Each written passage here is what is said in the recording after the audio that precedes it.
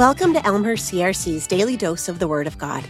It's Tuesday, January 30, and I'm Kara Hackert. Jesus has a lot to say to his church, inviting us to follow him from beginning to end.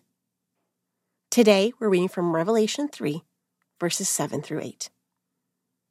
To the church in Philadelphia. To the angel of the church in Philadelphia write, These are the words of him who is holy and true, who holds the key of David. What he opens, no one can shut, and what he shuts, no one can open. I know your deeds. See, I've placed before you an open door that no one can shut. I know that you have little strength, yet you have kept my word and have not denied my name. This is the sixth message that we're reading today, a message from the one who is trustworthy and reliable, a message of encouragement and hope. It is to the church in Philadelphia, a church who has a long history of faithfulness to the Lord.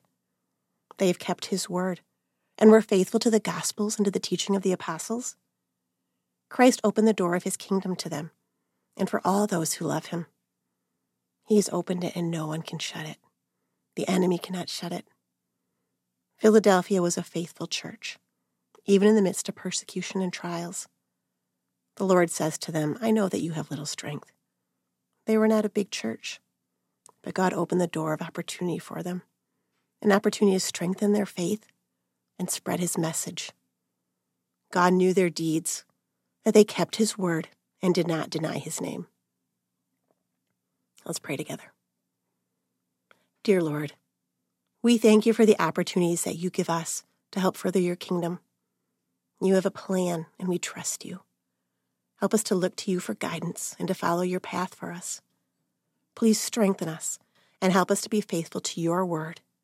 Amen.